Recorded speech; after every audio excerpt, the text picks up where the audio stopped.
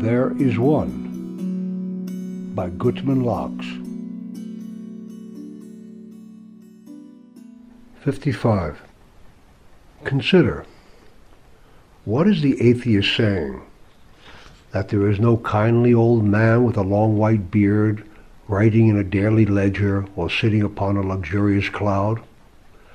Most would agree that this definition does not really fit reality.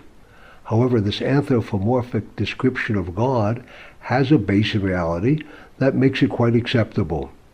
With the understanding that everything is actually for the good, we can judge life to be kindly.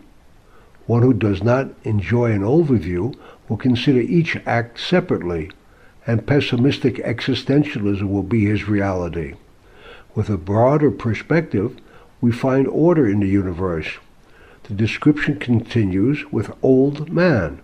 Old implies fatherhood. Man symbolizes a king.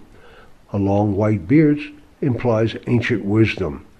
The book shows that our deeds are recorded in the universal record, and when they come back upon our heads, it will testify why.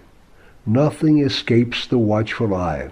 The cloud indicates the transcendental. The atheist is difficult to convince because he is partially correct. In his simplistic understanding, he thinks the Torah teaches that God is a super-other. Since he believes there is no other being called God, he is partially right. There is no other at all. If he would grasp the truth that all of creation and all of existence is but a simple one, it does not matter if he calls the all God or one or it. Recognition of omnipresence is the recognition of a supreme being.